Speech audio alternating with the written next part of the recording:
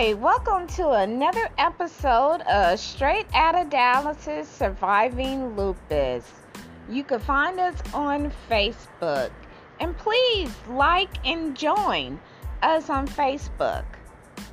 So today I'm going to be talking about lupus and how it affects the kidneys and a little bit of my journey. So, lupus, for who all out there who doesn't know what lupus is an autoimmune disease that attacks, where the immune system attacks healthy tissues.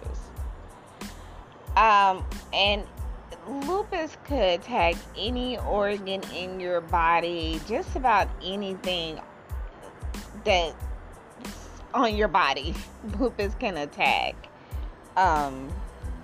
From the brain to the kidneys, from the heart to the skin to the eyes, you name it, lupus could attack it. So most people who have SLE lupus, then SLE is just a form of lupus. It's a big long medical term word that I cannot pronounce, so the short name for it is SLE. But SLE that's just basically the lupus where it just kind of attacks everything. So with people who have SLE tend to develop kidney disease. And lupus kidney disease is called lupus nephritis. So, I was kind of diagnosed with kidney disease kind of early on in my stages of lupus. I started having swelling in my legs and feet and ankle, and I was having that swelling like every day, like bad swelling.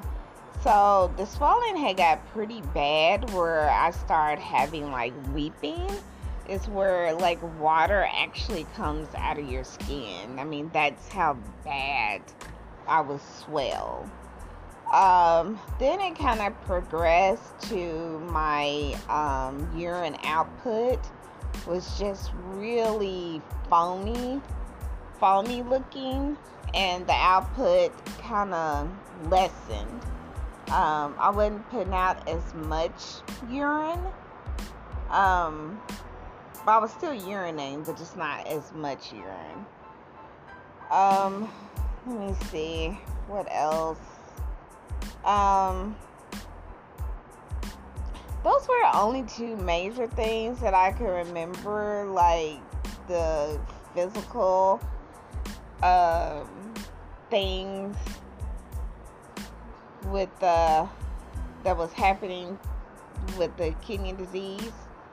But of course my doctor, did blood work and found that the kidney function was, starting to fail and things of that nature, and kind of kept an eye on that. And eventually I had to start dialysis. My doctors, they tried everything. I even was put on like chemotherapy for a while to see if that would help like preserve the kidney. But it still progressed with the lupus. So, but that is one thing that most people with lupus do end up having lupus nephritis. So, as years go on, hopefully they will have medicines and that will help preventing people with lupus to, progress into kidney failure. Well, you guys, that was my time. Thank you guys for listening. Join me again for another episode of Straight Outta Dallas' Surviving Lupus. You can find us on Facebook. Please join. Thank you.